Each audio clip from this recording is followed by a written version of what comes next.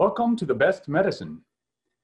I'm your host, Dr. Bradley H. Werrell, and we're here to explore options and potentials to help us grow as individuals and as a community with one another in these difficult times and challenging times.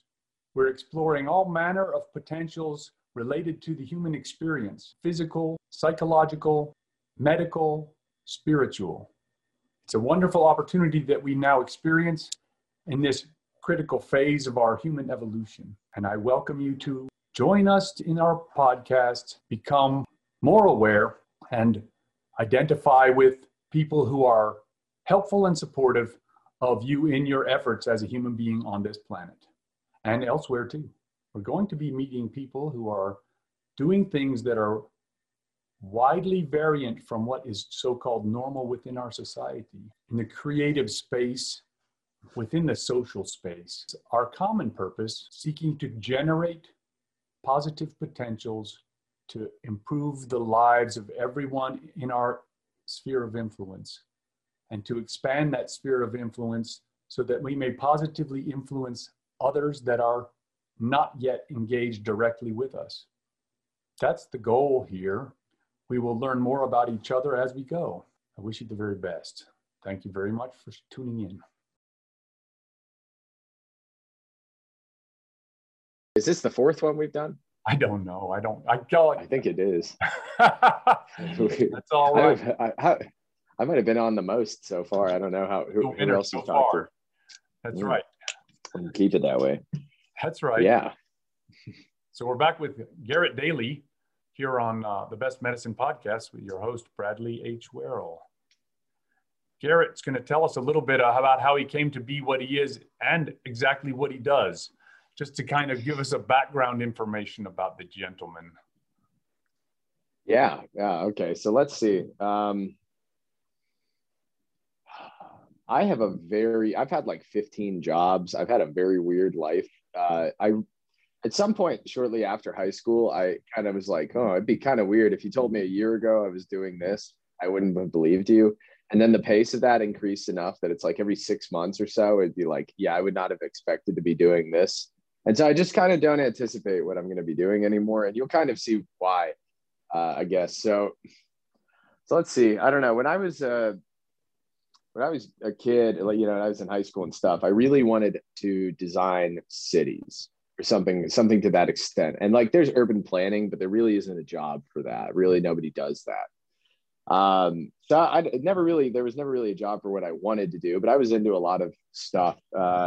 In high school, some of my varied interests included filmmaking. I wrote a script for a zombie movie and tried to get, I got a bunch of people signed up to do it, but nobody showed up. So nobody actually did it. But I had like a dummy, a dummy made out of a flight suit and duct tape and newspaper that we were, you know, like stunt double thing. You'd throw it off the roof. And we built like a chain gun out of a rotary sander and some wood, like PVC pipes. That was pretty cool.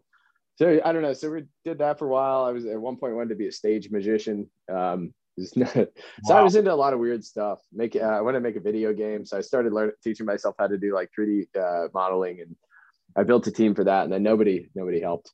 So that was it's kind of a recurring theme of my young life. Is like, oh, nobody actually wants to do any work. So I became very like solitary in my pursuits, I guess. And so basically, I don't know. I got a speeding ticket when I was in high school, and I was graduating early. So I was, you know, like I had my car for like 3 months. I lost my license because I was going very, very fast. So the only job I could get out of high school, because I didn't want to go to college at the time, I don't know. I had problems with the educational system. So the only job I could have was working for my neighbor, who was a painter. He ran a painting company. My best friend, or one of my best friends at the time, lived next door to me, and his dad ran a painting company. And so I would ride in with them every day at like 5 o'clock in the morning. We'd go drive 2 hours to Goldsboro from Jacksonville, work all day, and then ride 2 hours back, go home and go to bed. Yeah, that was it. That was my whole life yeah. Sometimes we had to get up at 4. We went out on most weekends too. So I was, you know, working nonstop. And that was my, I worked at Burger King before that, but that was like, when I was in high school, that wasn't full time. So my first job was like much more full time than the average person. We were probably working 60, 70 hours a week. And I've kind of done that for most of my career. I've worked, I just taught tons.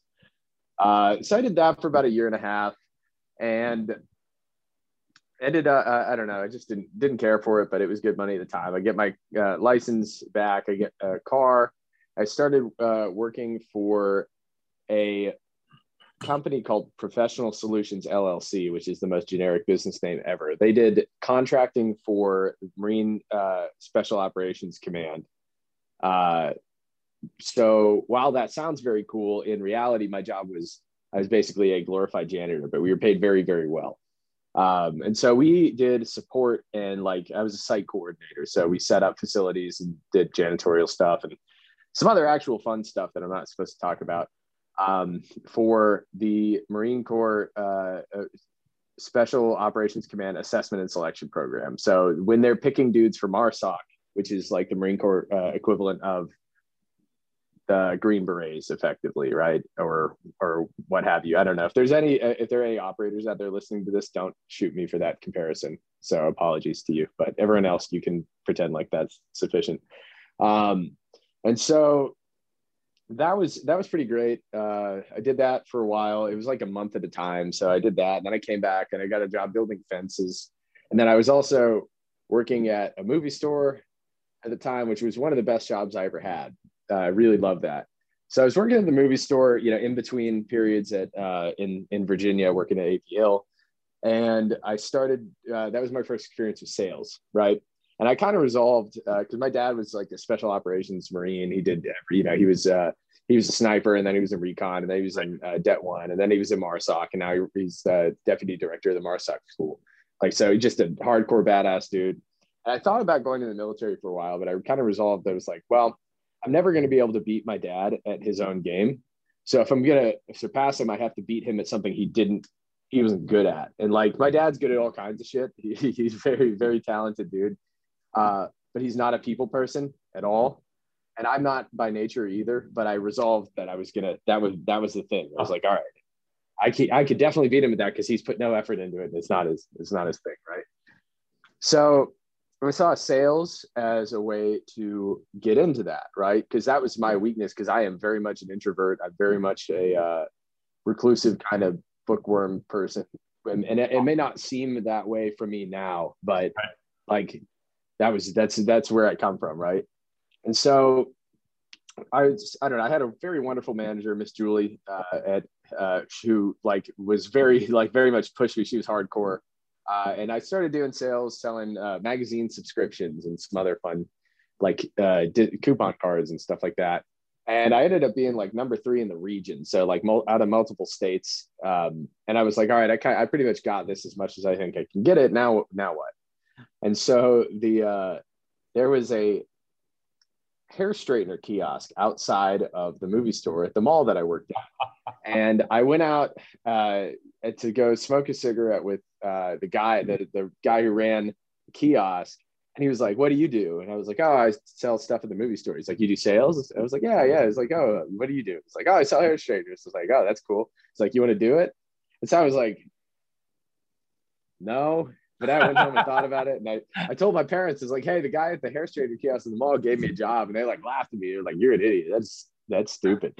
I was like, I'm going to do it.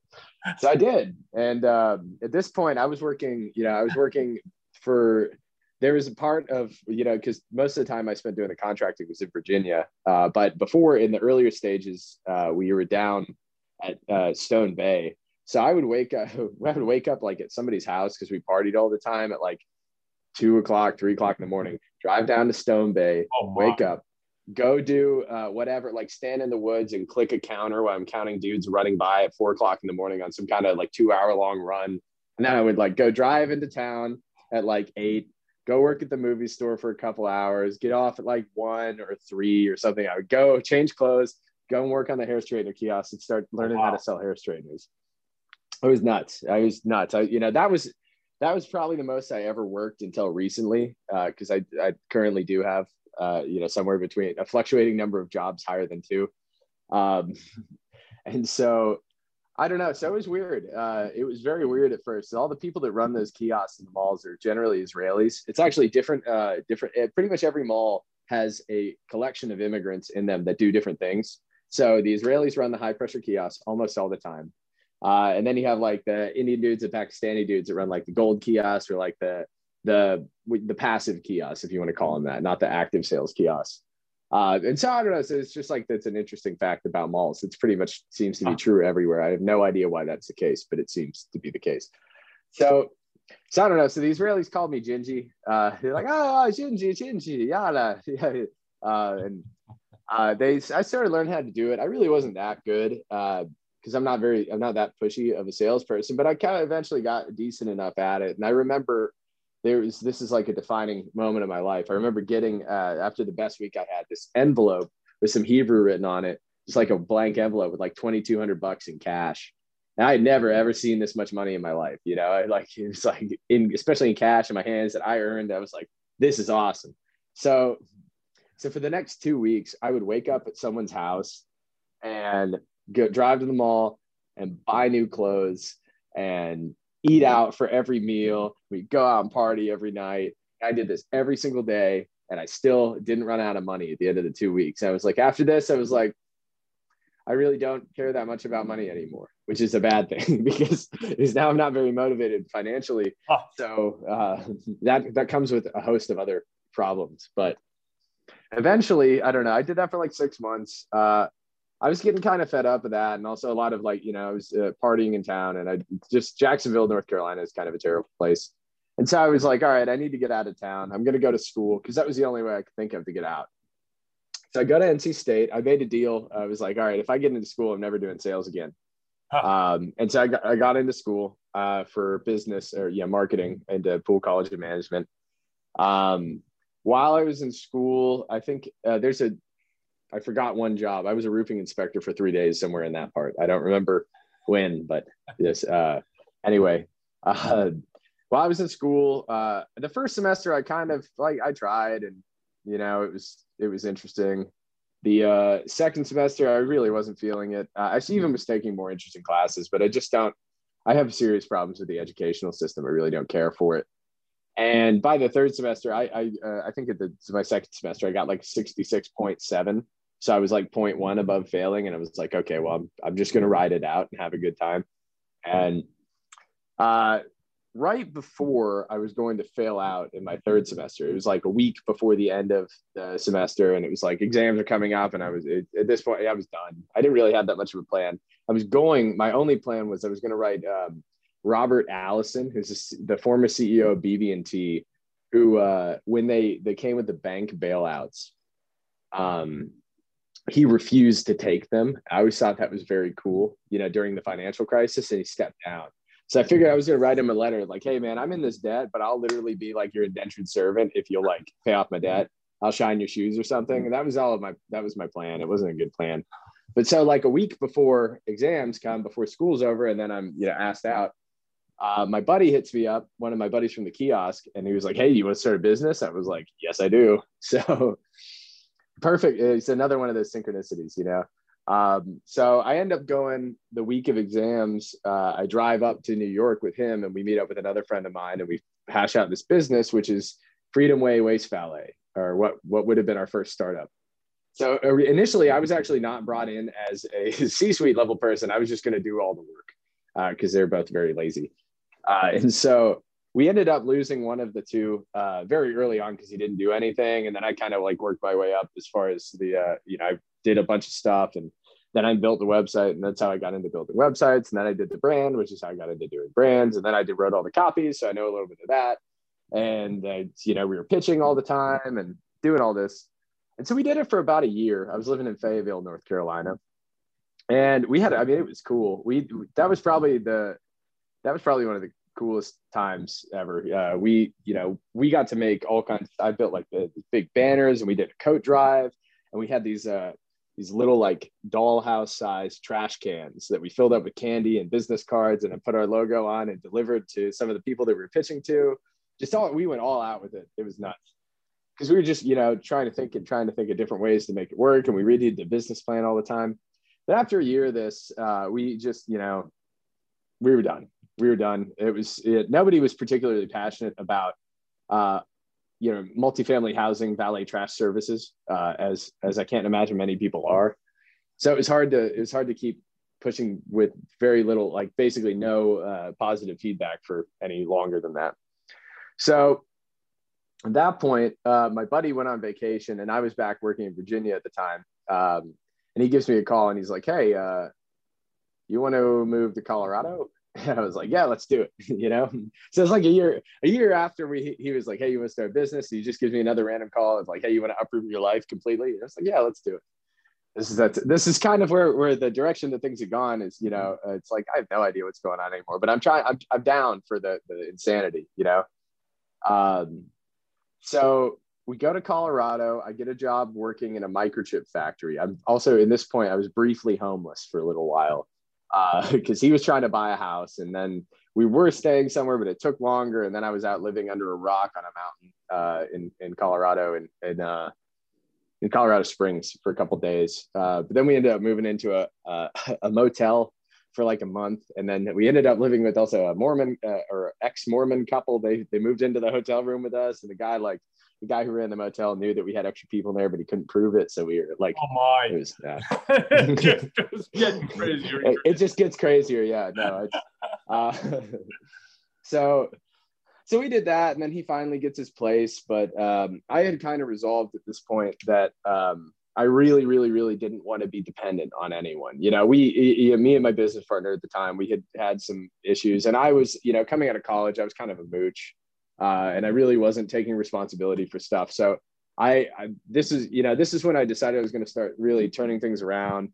And so around somewhere in that time is when I did the first, like the 40-day fast. Yeah. And then while I was living in the hotel room, I call up a buddy of mine, Arda from college, Arda Cole, who's got several North Carolina state powerlifting records, or at least he did for a while. He's a big dude. Yeah. And I was talking to him. I was like, "Man, I really need to start writing because I have these books that I want to write in the future, and I need to start practicing." And he's like, "Oh yeah, man, I'm thinking about doing I would do like a weightlifting blog and stuff." It's like, well, what if we just combined it and it would be like a self-improvement thing? Because I really just wanted to write about philosophy and stuff. Sure. And then we get the website. We had Master Self. And so we talked about doing it a lot of the time. Like I started writing when I was living in the hotel room. Then I was working at the microchip factory doing night shifts, and that was no fun. So I didn't really start writing officially until I moved to Reno. And basically the reason why I moved to Reno, when I was at work at the microchip factory, my trainer, the guy who was teaching me how to run a microchip furnace, was like, "Why are you here? You're young. You could go to Tesla and do similar factory kind of work and get paid way more." I was like, "All right." I applied. I got flew out to Reno, got a job there, on the spot, which is cool. And basically realized the only way that I was going to be able to go there, because I was still pretty broke. I was a factory worker, I wasn't making that good of money. The only way I was going to be able to make it out there where I had guaranteed income, I was going to get a raise, was to go live in a tent.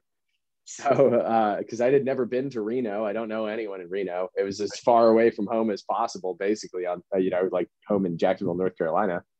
And so I resolved to go live in a tent. At this point, I had started building a team for Master Self. So I was finding people who wanted to write, and we were doing a podcast, which is how I got into podcasting. Although if you ever, I hope they don't exist anymore. All the original Master Self podcasts are very, very bad. They're just terrible. There was just bad podcasts. But this is years ago. So it was like before podcasting became everyone has a podcast. So we had a team of people and we were doing that. And I'm living in this tent. It's like basically the first night I get out there, I was trying to find somewhere to stay. So the state of Nevada, this is a fun fact, is approximately 66 or 67% BLM land, which is Bureau of Land Management land, meaning you can live on it for brief periods of time, meaning not more than 14 days if you get caught. I, of course, did not get caught. So I found a spot. It was like 10 minutes away from work and 10 minutes away from town off the highway, out in the middle of nowhere. It was great. My tent got destroyed a couple times because of the weather. It was very cold. It was like November. So it's like 20 degrees. It was very windy in the desert too, because it's the high desert. It's like 7,000 feet. So I just kept waking up in the middle of the night and just having my tent like smack me in the face. Like the roof's ripped off. Oh man. Yeah, that happened 2 times. Then I don't know. I did that for a month. I was kind of done. Working at Tesla. That was great. That was a great time. There's very good hiring, very good everything except their middle management is filled with psychopaths. And I think that must be a universal, but everyone else is cool. So I had a good time. During this time, I tried up until, the first like 6 months of the blog, I tried having a team and nobody really was as motivated to write as me. And eventually it ended up just being me and my friend Tia ran the Instagram for a while, which was very much appreciated. But then it kind of, I don't know, once everyone else was off the team, I really got more motivated to write. So I wrote a ton.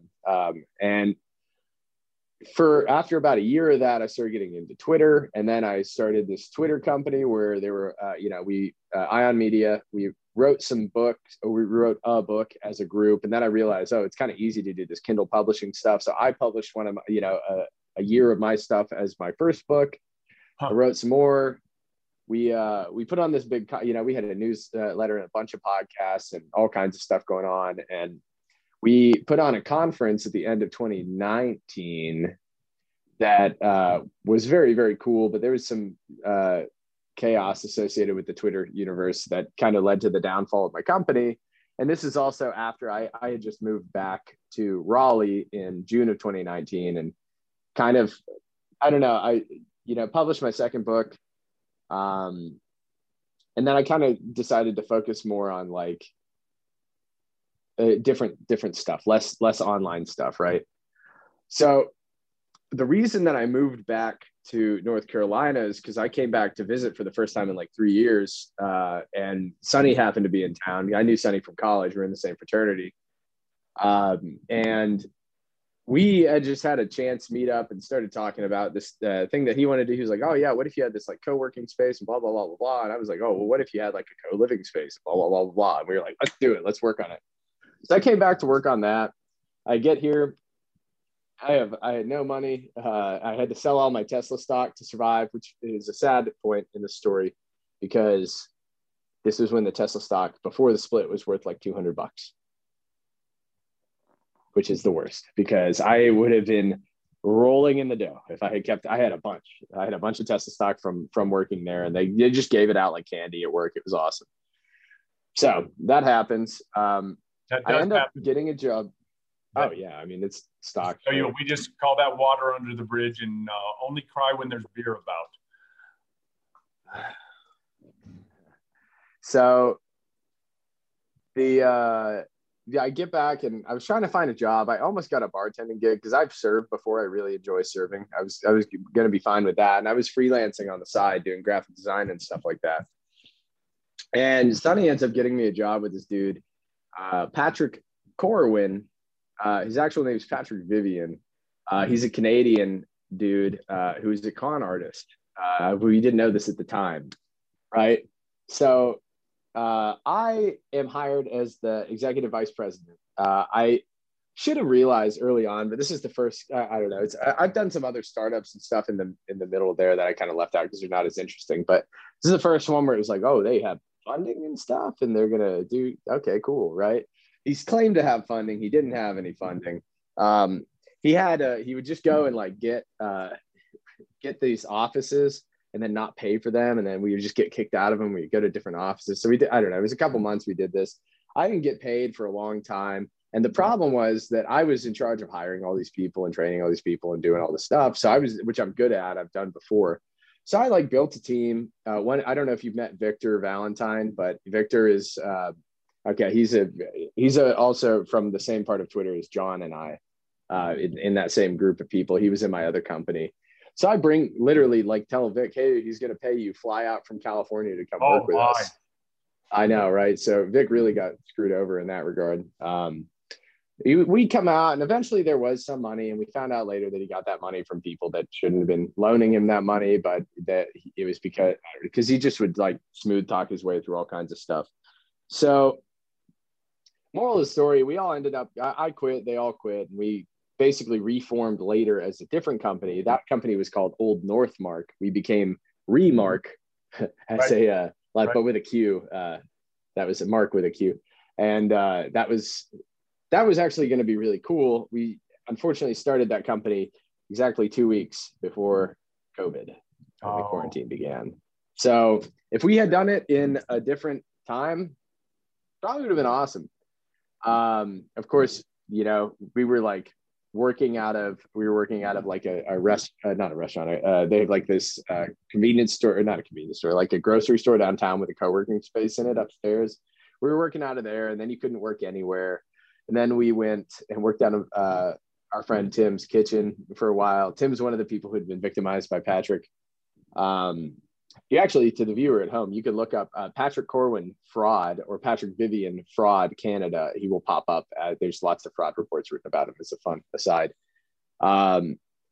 So at this point, I was getting kind of burned out because it was just like, man, it's like thing after thing after thing, just not going right. And I moved back to work on all this stuff, and it just really wasn't happening. But eventually, I started working at Paradigm in April or May of last year. Paradigm is Sonny's company, which I believe Sonny has been on the show. To viewers, you'll know him. And I started originally, well, I had actually done some stuff when he had some other people that worked there. I wrote copy for Paradigm a long time ago, and I helped them put on, my company, IM Media, helped them put on a event. We handled the live streaming for it. And in conjunction with Oak City Productions, they handled like the filming, and I just did the streaming and the restreaming stuff. Mm-hmm. But so I started, and originally Sonny hired me to do a deck of tarot cards that were affectionately called the Garo cards. That was going to be like customized as a product that we could sell. And I was like, started working on it. I was like, yeah, you actually don't want me to do this. So I started just working on other stuff. And I was like, all right, I'm going to try and sort out all these business things, because there's a lot of stuff here that really needs to be like tweaked.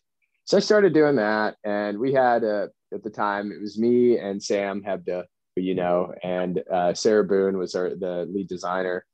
And we did that for a while, and we started the Vortex, which is a online business community built out of Discord that we run. And just, I don't know, we've been doing that. And John moved out to live with us, John Giuffre, who I believe has also been on here. And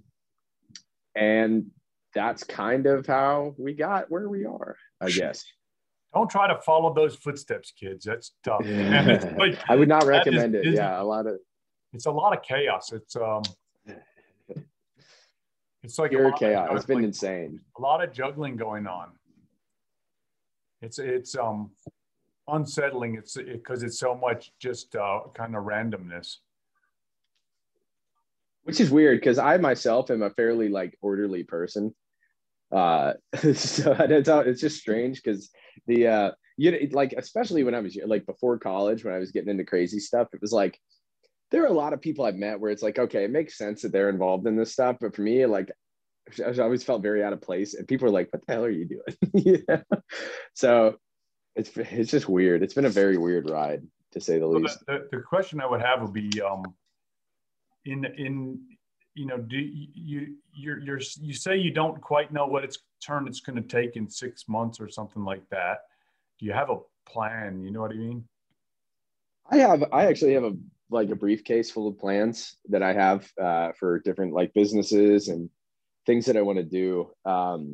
My whole thing is kind of like when I play chess, I don't like, you don't plan chess to the end. You kind of learn, okay, what are some good places I could put my pieces in the beginning?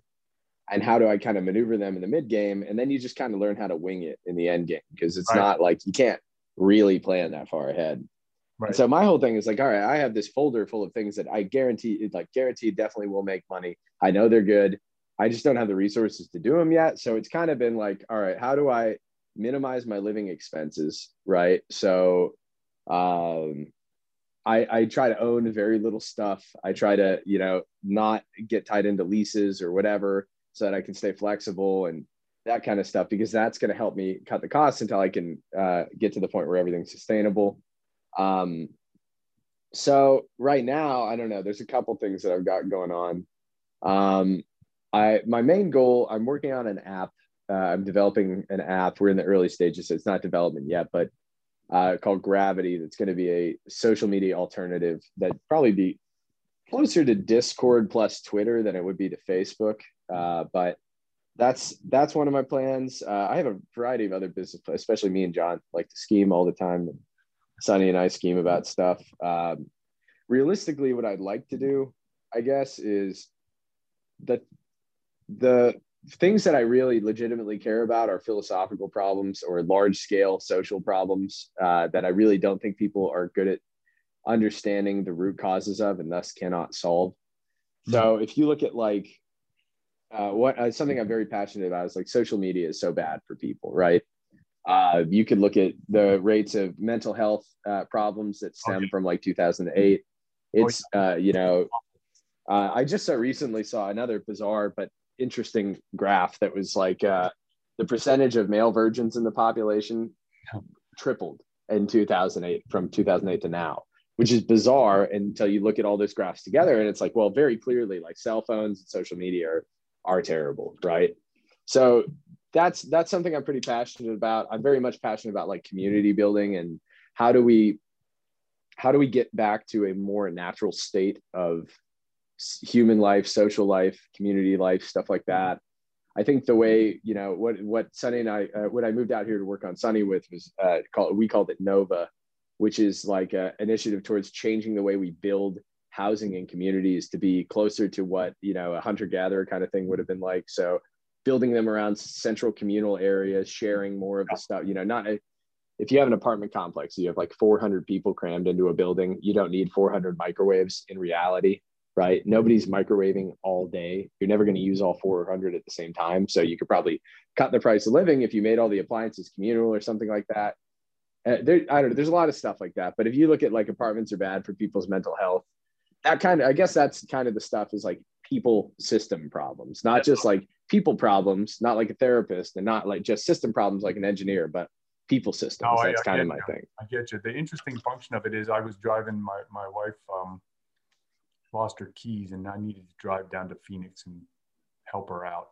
And I'm driving through there and it's like all this suburbia, it's like too many cars, it's all designed around cars and it just made me ill. I'm like, this is just like, be 80 years of intentionally bad development for somebody else's interests to be satisfied, which is the people who own the car companies and the gas companies and the real estate guys. And it's like, it's a malinvestment. And I'm like, wow, and it's like this, the kicker is they have control of the political apparatus so that if you want to build your hunter-gatherer, idealized community, it's like, you're not zoned for that, man. And it's very disturbing. But it's like, okay, I don't see, unless you choose to apply yourself to solving such problems or even articulate the problem in a public way, it won't ever get fixed. So you have to. No, and that's people pick the wrong part. People pick the wrong part of it to solve. So you could look at like, for example, one of the big things that there's like, and we don't need to get into whether this is a good thing or a bad thing. I'll let the viewers draw their own conclusions. But for example, you have like the fat acceptance movement or healthy at any size, that kind of stuff, which is a response to the decreasing or increasing levels of obesity and stuff. So you could try and solve that problem by saying, people are being treated badly, so we should change the way that people treat people. We could change that problem by saying, people should diet or exercise more, right? Or you could look at all the way at the end of that, which is like, well, what are the root causes? Why are people sedentary? Why are they eating this high fructose corn syrup shit? What does a natural diet look like? And how far away are we from that being the norm? Because that's how I try to look at problems. It's like, what is the root cause? What does nature say? What would we be doing a million years ago? Because that is a consistent, that's a consistent thing to look at as a reference, right? Because people evolved. We have like 3 million years of hunting and gathering. That's consistent. That's a sustainable thing. So while we also need to experiment, and I love having air conditioning for one, right? I'm not a Luddite by any means. We do need to look at, hey, what are these old things are natural and necessary for mental health and physical health and community health and all that kind of stuff. And how do we balance the two out, you know? Because I think that's what I think uniquely about, or at least what I don't see a lot of other people doing that I try to do, is look at really, really big systemic problems from like a first principles perspective. And most people either look at big systemic problems or they pick small things and go first principles with them, but it's like the people system problems. And I really don't see many people addressing correctly as far as I see it. It's a difficult one. And it is a philosophical angle on it, I think, is because it is, how do you integrate the microscopic and the macroscopic elements of being a human being all at the same time? It's tough, man. As above, so below, right? That's right. One of the things I was talking to James Connors about was I'm trying to develop with him, and he agreed to do it. We haven't started yet, is to develop linguistic tools to talk about what he calls ecological psychology, which is it's on a human scale. But I want to make this conversation be scalable across all scales of existence. So from subatomic to cosmic scales, about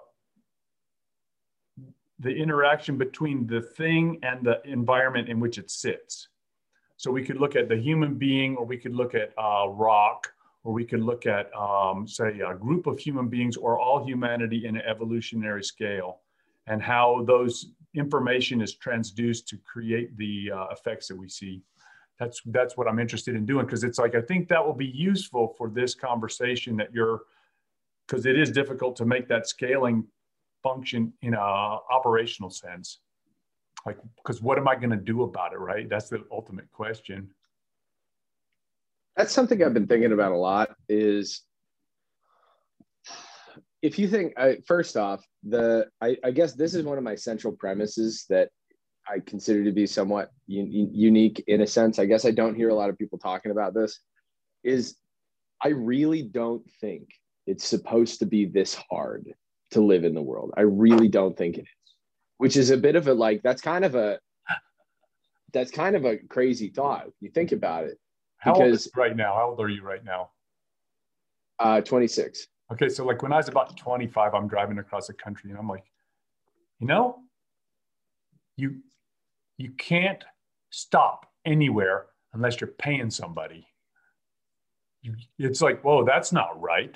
That's just not right. It's like, that seems obtuse, and I didn't like it, and it disturbed me a great deal. So I kept on driving, right? It's like, but it's like, you can't rest your bones anywhere unless you're paying rent.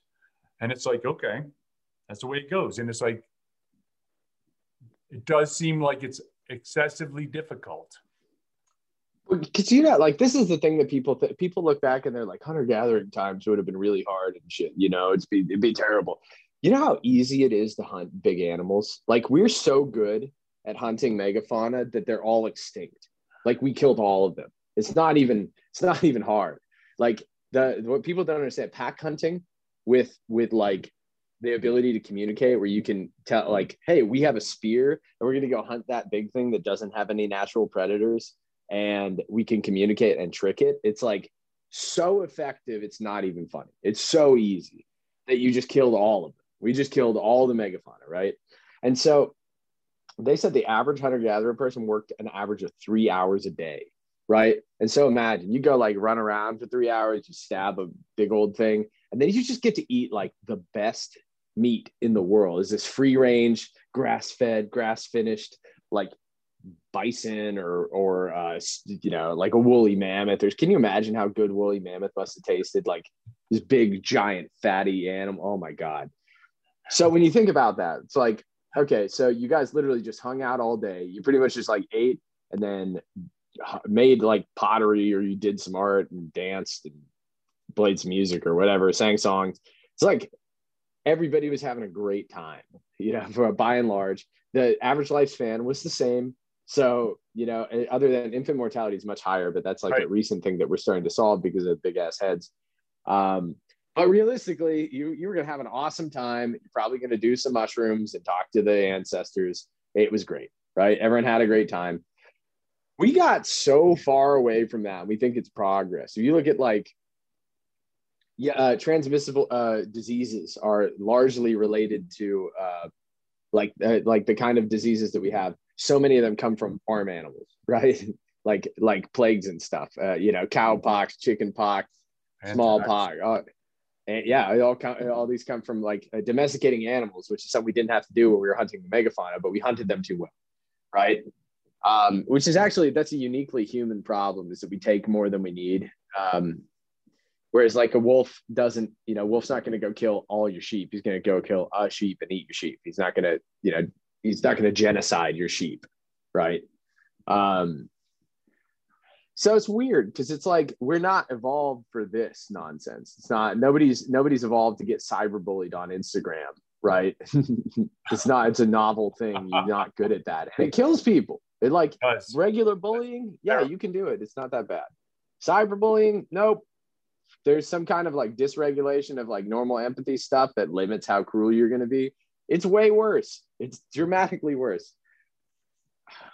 It's bad. It's bad. The interesting function of that appears to be the intentional engineering of the social media to act in a manner that is similar to addictive substances. It's designed to be that way. And so it's like this. It's like the thing that addicts you also like desensitizes you to the humanity on the other side of the wire. And it's makes them more, it's they're addicted to the thing that has turned the ultimate sour to them, right? It's just awful. Mm-hmm. There's definitely much work to be done to solve problems that are related to that whole business. We are in a difficult state here, just transitioning to this digital paradigm. Yeah, it's problematic because the incentive structures of society are so bad, right? They're so very far against.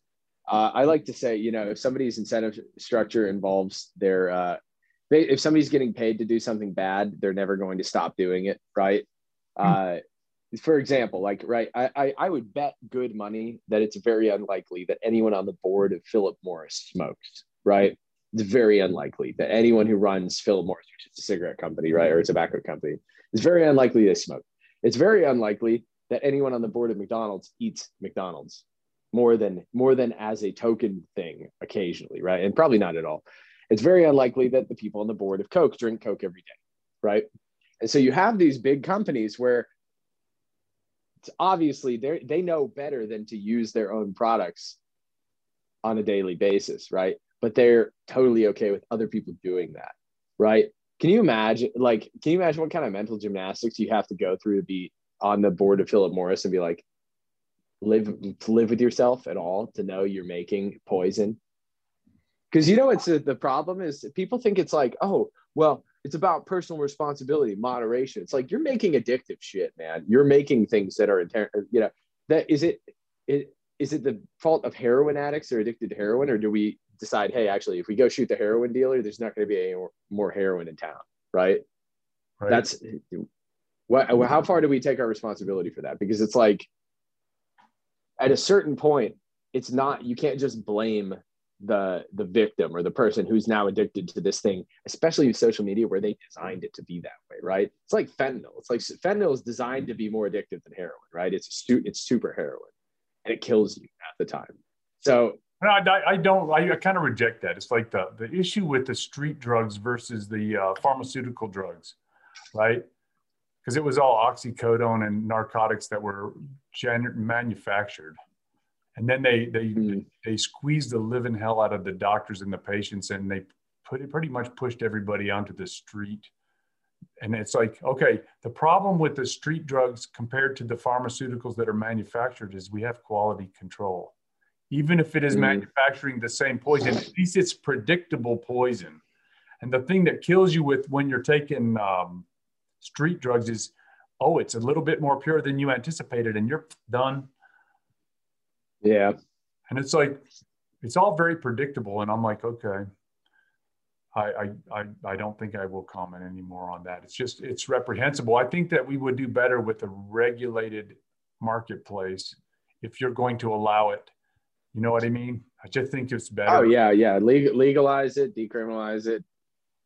I personally think that's the case, and I think we should shift away from criminality to treatment, simply because you look at like countries that have done that, like Chile has done that, and their overall usage rates drop significantly. Their recidivism rates drop significantly. People are doing way better. It's like if you look at addiction as what it is, which is ultimately a symptom of a mental illness or some kind of societal dysregulation in which you don't fit into society. Yeah.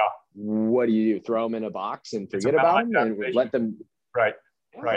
We got to treat Portugal did this. Maybe it's Portugal. It was some South American country.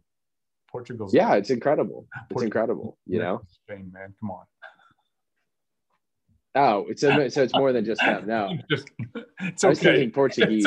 I know. That was for the audience, man. It wasn't to punch you in the. It's also Chile did that as well. I know it was some one of the larger South American countries did, and it was very successful. It's very interesting. So it's like when you have I don't know, it's asking a lot. I think you have to allow communities to exclude certain practices that are objectionable to them on some moral basis. You know what I mean? Because it's like they have a firmly founded moral belief that doesn't work and that's problematic. We don't want that to be in our neighborhood, that they get to exclude it.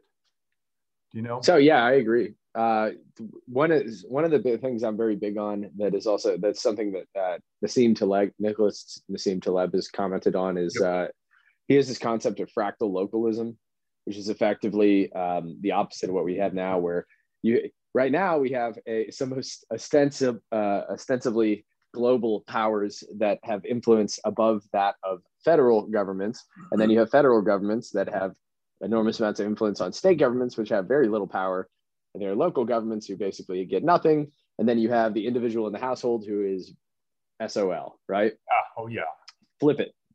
So the idea of fractal localism is that the end unit, right? You should have perfect sovereignty over yourself. You should have high levels of sovereignty over your household and your local community. I personally think everyone should have like town councils or like village elders or something like that. I think that's cool and it sounds cool. So I like the aesthetic. For aesthetic reasons, I like that. Everyone gets like a robe and they go sit in a circle and I don't know. But and then you'd have your city or your township, and then your city, then the state, and then the federal government would have limited power. And then if there's some kind of global thing, it'd be very, very weak. But however, there are certain issues that you can only deal with at scale. Like, do I think that every individual human being should have a nuclear weapon? No, probably not. Are nuclear weapons a useful large-scale land conflict deterrent? It seems to be so, right? So probably not getting rid of nukes. And we probably shouldn't have them on the lowest level. So maybe leave that at the top and prevent the land conflicts, But I like that idea because it puts more of the power back on you and your community. So this brings me to a question that I would have for you, which is this related to etymological phenomena that I just discovered recently, which is about 1650 or so, the term consciousness was created, okay? Which is made of two roots with knowledge, okay? And I don't know the roots right off the top of my head. One is calm and the other is like, I couldn't tell you. Scientia is knowledge. So the Marsac schoolhouse, Victoria per Scientia is victory through knowledge. Or through understanding. So that's 1600. So about 200 years prior to that, the word science came out, which is related to the same basic thing, which is how do we find knowledge? But 200 years before that, the same root words, conscientia or conscientia, was articulated as conscientiousness. So knowledge of good and evil, awareness of right and wrong. So there's like, you see this, what has happened in 1200, they invent that one, which is awareness of right and wrong as part of my, well, what later became stripped of morality and is now mere consciousness, absent morality. And science is the way it operates without moral basis or moral foundation. And it's like, I think that's the problem. So I'm like this, I'm asking people, and I'm going to start asking them on my podcast, and you're the first one. It's like this. It seems like there's a lot of people talking about wisdom. Okay. And that's how it goes to your village elders, right? Wisdom. What is wisdom? How do we define wisdom? And how do we articulate what is wisdom and who's wise, and how do we know who's wise? Is there a way we can do that in a systematic manner? Yeah. Okay. So I have so much to say on this topic, so bear with me. I'm going to revisit that question because you said some stuff before that will lead into that. Sure. Okay. So my big, there's two ways we could look at this. I'll give you the big picture one, and then I'll give you the small picture one. Now, small picture first, it'll make more sense. My big complaint with most of modern society is I think the Enlightenment, everything that came out of the Enlightenment was inevitable, but ultimately a lot of the foundational thinking is a mistake and wrong. They got a lot of stuff wrong. So what I think happened is effectively first off, calling it the Enlightenment was pretentious as hell. It's the same thing. If you've ever met a person who's been enlightened, it's like, if you've ever met a person who's recently enlightened, it's like pretentious as hell. Yeah. Oh yeah, man, I did some acid at a Grateful Dead concert, and I understand, like, you guys aren't ready for all this stuff. No, it's not that cool. Enlightenment, I personally don't think enlightenment, like in the Buddhist kind of Eastern sense, is even a big deal. I think it's a thing that you got to do, but I think it's like not.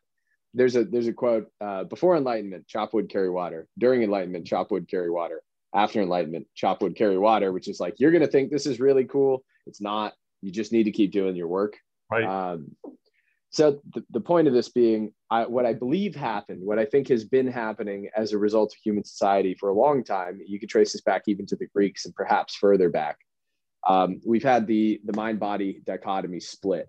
And this splits rationality from emotions, right? This is also a physiological thing because the left brain has the Broca and the Wernicke's region, I believe, are the speaking parts of the brain, right? Right. The language centers. Those are only on one side of your brain. So if you ever did see like split brain experiments and stuff, the speaking part of the brain cannot communicate with the other one. And this part of the right part of the brain, the creative side, is where emotions and stuff kind of live, and they just don't communicate very well, and they do different things. So you have hemispheric lateralization of function, right? This, I think, is something I think like an individual's kind of neurology or physiology also projects onto the world in a sense. So if you look at like, and it's weird in that sense, but like Eastern and Western culture are kind of, more right brain, more left brain in a weird way. And so I won't get into why I think that is the case. It's interesting. I don't really have a rationale for it, but what we did effectively with the Enlightenment is we said, hey, you remember all those, like in the 1400s, you could point at the sky when it's raining and say, oh man, that lightning is because Thor is hitting his anvil, right? That's a kick-ass explanation, for the record. That's a cool explanation. There's some meaning behind that. You can draw a meaning out of that, even if it's not literally correct. It makes your life better. However, now, Benjamin Franklin is told you there's electricity because of charged particles in the air or some shit. And we gain a literal understanding, but we lose the why, right? And that's what the Enlightenment did. We got all of this knowledge, and we lost the why. We lost the emotional component of it, which is basically, and this is effectively what I think we did, is we demonized the feminine, because the feminine ways of knowing and of interacting with the world, which is, intuition and emotion and the depths of creativity and stuff like that. That's something that we've said no longer has value based off of the Enlightenment. We said, only things that we can logically, literally prove are true, and everything else is bullshit, right? Left brain. Yeah. Yep. What do we get? What do we get? We get a world of cubicles. We get soul crushing efficiency with no regard for the human. We get stupid ass truck stops everywhere in the country that look identical, and strip malls, right? And fast food restaurants. And it's just disgusting, and it's poison to the soul, right? We've killed the feminine, because the feminine is where we get zest for life, right? The that other sort of knowing, losing that is killing everyone, right? And people can't acknowledge it, because to acknowledge that is to understand that the world is not simply something that can be quantified and put into boxes, right? There's a deeper sort of knowledge or wisdom even that is not touchable with the rational mind, right? Right. So for example, it's if you notice beyond articulation. Yeah, it's an experience. It's the reality of the subjective nature of consciousness, right? The subjective experience itself cannot be quantified. And so that's where we get, you've probably noticed this, there are so many fucking scientists, there's so many of these guys trying to say consciousness is an illusion, we can't prove consciousness exists, is this a simulation we're living in, right? Why do we do that? Why are we trying to prove that? Because we can't measure subjective experience. And everyone who tries to deny the reality of the subjective experience creates horrible things, right? Behaviorism is terrible, right? The red pill as a psychological phenomenon is evolutionary psychology, which is pretty legit, combined with behaviorism, which is nightmare fuel, right? And it creates this disgusting, dehumanizing philosophy that demonizes the feminine, because that's how it always works, right? So as long as we deny emotions, the importance of emotions, the importance of this deep kind of thing, we're going to keep destroying everything, because that, and it's ironic, because what we get, like if you look at feminism, feminism actually is a masculinized version of the female experience, right? It's like, oh, well, we're gonna write it out like it's a logical argument and all that stuff, and it's like, oh, it's not. It's an emotional argument filtered in through this language, and you've taken out the soul of it. You've killed the feminine, right? In the pursuit of competing in this masculine field, and that's the problem. Like the complaints are valid. The way that the men are running this stuff, there's lots of problems with it, because they're also denying the necessity of the genuinely feminine, right? And that's the part we just don't get it. People can't relate to the subjective experience of, like the importance of love, because that's a subjective thing that makes the world make sense, right? If you don't have that, okay, well, everyone's out to get you, and family's not important, and all of these things, right? And so we have all these generations of people starved of these subjective emotions. They don't get to have love and belonging and meaningful shit, because we commoditize the world. And then you wonder why people rail against it, because they're railing against something they don't understand. And they can't understand it because it's subjective, and you have to experience it. Hell yeah. So. Yeah, that's a rant, man. It's right. It's right on the money, because it's like it's a deracination.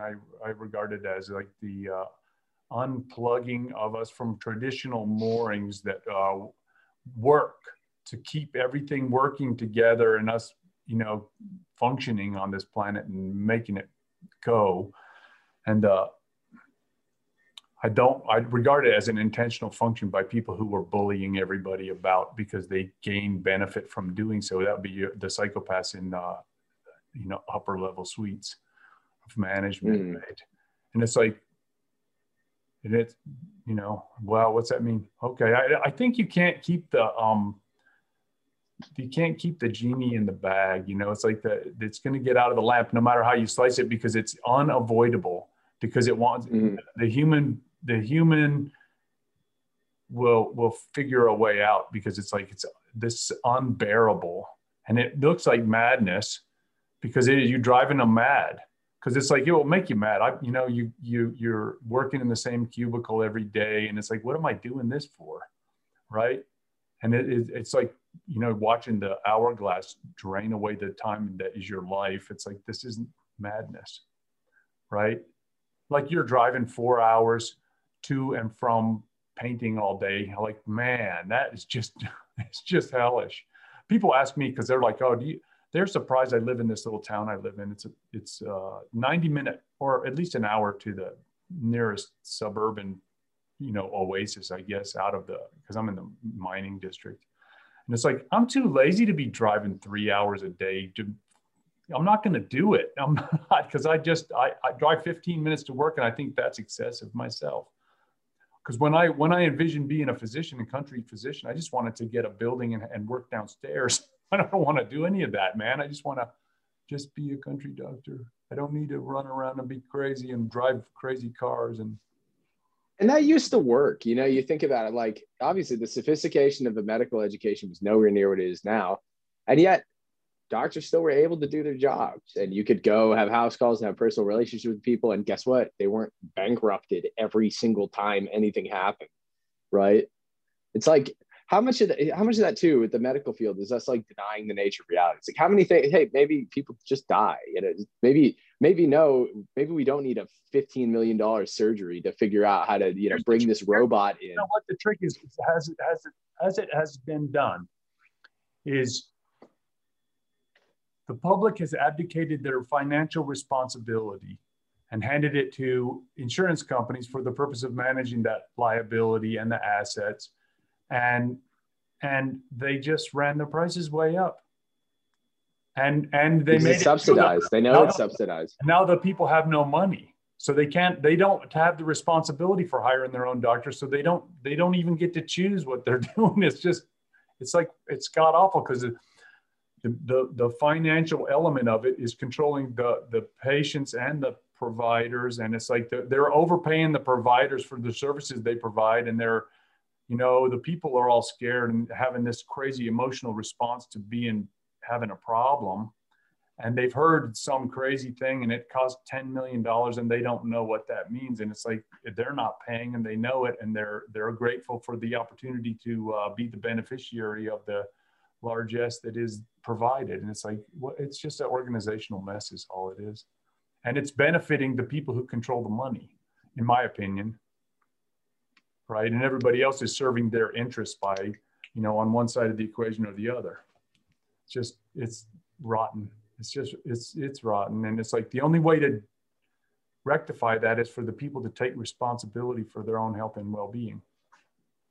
And it's nothing new. And it's all preventative stuff. Like 90% of stuff that people go to the doctor for, if you just like ate species appropriate diet. I really like that phrase, by the way. That's the carnivore community came up with that. The species appropriate diet, because that's like, everyone gets that. It's like, oh yeah, well, dogs eat a species appropriate diet, and unless you're feeding your dog human food, they don't get fat. They don't get messed up. Or like there's people that feed their cats vegan diets and the cats die all the time. It's like, why? That's the first I've heard of that one. It's freakishly, it's actually very, very sad, because people do it a lot and they think it's ethical, but they're killing their animals. It's madness. They'll like go blind and their fur falls out and they die. It's bad because they're predators. They need to eat meat, right? And guess what? So are we. And I can prove that with like tons and tons and tons of science. But it's unfortunate. It's unfortunate because the way that we have everything set up is just, I like the last 100 years have been probably the greatest like series of just general misinformation or just a widespread misunderstanding by the means of science. Like, I think, look at abuse of the institutions to project bad information into the public for purposes that are not for the benefit of the public. How about that? Oh yeah. Look at food. Food is the one I'm so big about because I've watched just tons and tons and tons of food documentaries and stuff. Like before the Dust Bowl, we had this one kind of wheat that was totally fine. And I don't think it really was that bad for people. But during the Dust Bowl, the regular wheat was dying. So we combined the normal wheat with Japanese wheat and it created this super wheat and then they started using before Roundup, it was the DDT during the Dust Bowl. And then we had this generation of people that was like hemophilic because of the DDT. They weren't before. And there's like a genetic component. Now the offspring are also hemophilic. And it's like, how much of this shit is stuff that we messed up in the last 100 years? How much, you can look at these numbers, like the diabetes, which was unheard, it's type 2 is the onset one, right? There were like 3 or 4 mentioned cases of type 2 diabetes in all of recorded history until we discovered sugar, like sugar cane in the 1500s or something. Like, it was a freak thing. It just is a nonsense freak thing. And now it's like one of the most common causes of illness, right? Oh, it's a big industry. Yeah. And it's all eating the wrong food. Yeah. I mean, but this is the thing. We can kind of, like, everyone understands these things, right? However, you can't, and this is the thing where I push back. And actually, it's ironic that I do so, because my blog is called Master Self. And the tagline for the website is Master Yourself, Save the World, right? Or Save the World, Master Yourself, rather. There's a certain point where we cannot rely on the willpower and the self-reliance of the average person to fix these problems. You cannot do it, because, man, it's fucking hard. It's like, look, fasting. If you're talking about curing all this stuff, nobody needed to know how to, like, if you say you're 400 pounds, the only way, the fastest way you're going to lose 400 pounds, you can just not eat for 300 days, right? And your body's able to do that. But the amount of willpower required to do that, I know like one person in recorded history who's done that long of a fast. He did like 387 days or something like that, which is insane. It was medically supervised as well in the 70s. But the average person should not require infinite titanic amounts of willpower to live a healthy, normal life, right? We made it so hard, so difficult to live a healthy, normal life, right? Right. If you need to be able to resist infinite advertising. You're going to drive past temptation every second of every day, and these billboards and the radio ads are going to scream at you basically without your consent on your fucking phone, to your kids, magazines, on your computer. Every second of every day, people are trying to give you poison or whatever. It's insane. No, they want to sell it to you. They're going to sell. Yeah, they want to sell you poison. You're going to pay for this punishment, right? Yes. And so it should not be like this, right? It's wrong. There's something fundamentally wrong about this. This is a moral argument. I like that. This is more than a moral argument. It's a functional argument, right? It's like not the solution. The should part is moral. That's how I look at should and shouldn't as a moral argument. That's a moral dimension. Right. So I would say there are multiple components. So there's the moral argument, which is it shouldn't be like this. There's a functional argument, which is if we're going to fix it, it is not going to be fixed simply by having people develop immense amounts of willpower overnight. We agree. Right? This would be the argument for the localism and moral governance. So political, which is is ultimately force. We can force the people who are bringing the toxins in to get out. Right? The pernicious influence will be removed from our community because we will force them to do so by police action. I mean, yeah, that would be incredible if you could do it. We could do it. It's like, look, it's the same thing as like if you have a neighborhood where a drug dealer shows up, right? You have a nice neighborhood. I'm sorry, but you can either wait for the cops to fix it, or you can say, hey, I really don't want this guy selling crack to my kids or my neighbor's kids. There's a story. I'm going to tell you a story. I ran into a patient, young guy. And his brother was he lived in California, and he was motocross. He was made of money doing that. He was getting money from it. Are you busy? I am. And he said he got tied up. He was getting methamphetamines or something. And so this guy, he just went to every dealer that he knew in town. He says, if you sell my brother stuff, I will kill you. Any questions? And it was like, nobody's going to sell him any stuff anymore. And it's like, okay, I don't know how well that works because I haven't seen him for many years. And it's like, but it is, I don't know what else you can do. Because it's like to depend on I have another fellow that complains of it. There's a guy that's doing this next door to him in my town. And it's like, they're selling the stuff. And it's like, the police are like just observing. And I don't know, watching the comings and goings for their own purposes, right? To get bigger fish, maybe, who knows? It's like, so it's like there are wheels turning that don't make sense, right? It's like, it doesn't make sense. How do you resolve the problem in your backyard, right? And that's because ultimately one of the things that I've discovered in the kind of my personal journey, which I detailed a bit of, but I didn't really get into like the psychological parts of that. That's an entirely different topic. But out of the blog is there is a finite, there's a point in the journey of like self-improvement, self-mastery where your capacity to if you want to pull like a Jordan Peterson thing, he's like, well, you increase the amount of order that you can maintain until it starts to encompass other people, bucko.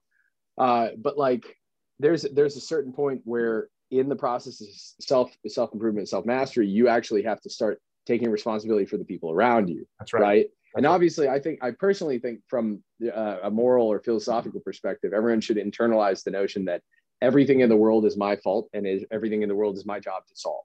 Right. Or at least that's the goal to strive towards. It's impossible to do that all the time. Right. Or even but if you look at that as that's the moral ideal, is how can I take responsibility for the problem, every single problem in the world, and act from that position, you're moving in the right direction. And that means that it's not just at a certain point, it's not just you. Like one of the things for me, I quit drinking because I realized, oh, it's not just about me drinking. It's about the example that I'm setting for other people when I drink, that I'm setting them up to if other people do bad stuff because they're drinking, I'm making it harder for them to, or easier for them to do that. Right. Or stuff like that. In that vein is like that's actually why I got this tattoo, which is the sword of Damocles. As basically, yeah. So for the viewer, there's a story, a Greek story, I believe, where there's a king and he's got all these concubines and they're feasting and they're having a good time. And this young guy, Damocles, runs up. He's like, why do you get all this nice stuff? I want some nice stuff. And the king's like, oh, cool. Sure. Let's do it. You can be king for a day and see how you like it. He's like, oh, great. All right. I deserve it. So next day shows up and he gets all this food and all the concubines. He's having a good time. But the king is like, actually, here's the catch. I'm going to tie up the sword hanging from a horsehair above the throne where only you can see it. And while you have all this fun, you're just going to know that at any moment that string could break and the sword will kill you instantly. Right. And so Damocles gets really uncomfortable. Eventually he runs away in terror, right? Because he can't handle that. And so the notion of that, why I like that story is leadership is not a reward. It's a punishment, but it's a necessary one. You have to be able to like accept that other people rely on you and you have to take responsibility for them. And that's very, very important. Right. And so with self-improvement, that at a certain point, you do realize like, it's not enough. Like, yes, in a perfect world, every single person would self-improve to the point that they could be 100% responsible all of the time. Right. I can't do that. Nobody. I don't know anyone who can. It's not happening. Right. However, there are some people who are never going to be able to even achieve a functional level of responsibility, right? It's just not likely to happen. And we can say, well, oh, it's their job to do that. And it is. It doesn't matter, because if it's not going to happen, we still have to take responsibility for that and act accordingly. And that's ultimately what I think leadership is like, there's a story in Laws of Human Nature by Robert Greene, where he talks about this sea captain in the late 1800s, early 1900s. They go on this expedition to the Arctic or wherever, and they get snowed in and their boat gets frozen in the Arctic over the winter. And so it's like dark for months, right? There's like barely any daylight because they're up north and it's freezing. And so they talk about why they survived, because they survived. It's like 6 or 9 months of just winter. Because every single day, the captain would go around and talk to every single one of the men, figure out where their mental state was, and he would adjust their workload based off of how well they were doing. And because of that ability for him to change the responsibility levels that he expected of people, which is, I expect you to do as much as you can do, not as much as I want you to do, right? And to be able to monitor people's states and do that accordingly, that is the essence of what it is, right? A person of a high enough level of self-mastery has to be able to recognize in other people, like, hey, I can't have the same expectations for everyone, right? Look at the parable of the talents, right? Like, the master gives one dude $1 and one dude $10 and one dude $100. And the guy with $100 goes and invests it and he makes $1 million. The guy with $10 invests it, he makes $100. And the master's like, hey, good job. You guys did a good job. The guy with $1 buries it and he's like, no, you're not supposed to bury it. You're supposed to do something with that, even if it's only $1. You need to go try, and then he kicks a guy out. And it's like that's the point, is that we should be, you should try as hard as you can with what you can do, whether that's, if you're going to go be Wim Hof and be the guy that can run up Everest with just shorts on. I'm not doing that. I don't care. I've done some crazy stuff by most people's standards. I'm not doing that. But it's what can you do with what you've been given, right? Right. I think that's it. And ultimately, what can you do for the people who have been given less, right? How do you take responsibility for them to manage the conditions such that they're going to keep them from harm, right? Mm-hmm. That's about as good. Yeah, sometimes I think that means shooting the crack dealer. Like, from an ethical perspective, so I think you do have to shoot the crack dealer. Like, I don't know. I understand that as a metaphor. Okay, just for I don't know how serious I am about that, to be honest. I might be. I'm like just.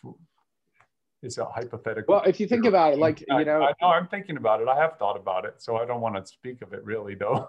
Just like this, like it's broaching the unspeakable. You know what I'm saying? Mm. And it's okay. Yeah, I don't know. It's in all human negotiation, the propensity for violence must remain on the table. Okay. I would even say that in all human negotiation, the propensity for violence is always on the table, whether or not people are cognizant of that. There's a quote that I like, and I'm not some person with a great propensity for violence anyway, so it's not like I'm like, it's entirely possible I'm just talking shit here. But there's but I'm cognizant of that, so I think that's the important part, right? There's a quote that's something along the lines of like, savages have a greater appreciation for manners because the likelihood of them getting their throat ripped out is quite a bit higher than among civilized folk, or something. I kind of butchered that, but you get the gist. They say that in Arizona, everybody's armed and it makes for a polite society.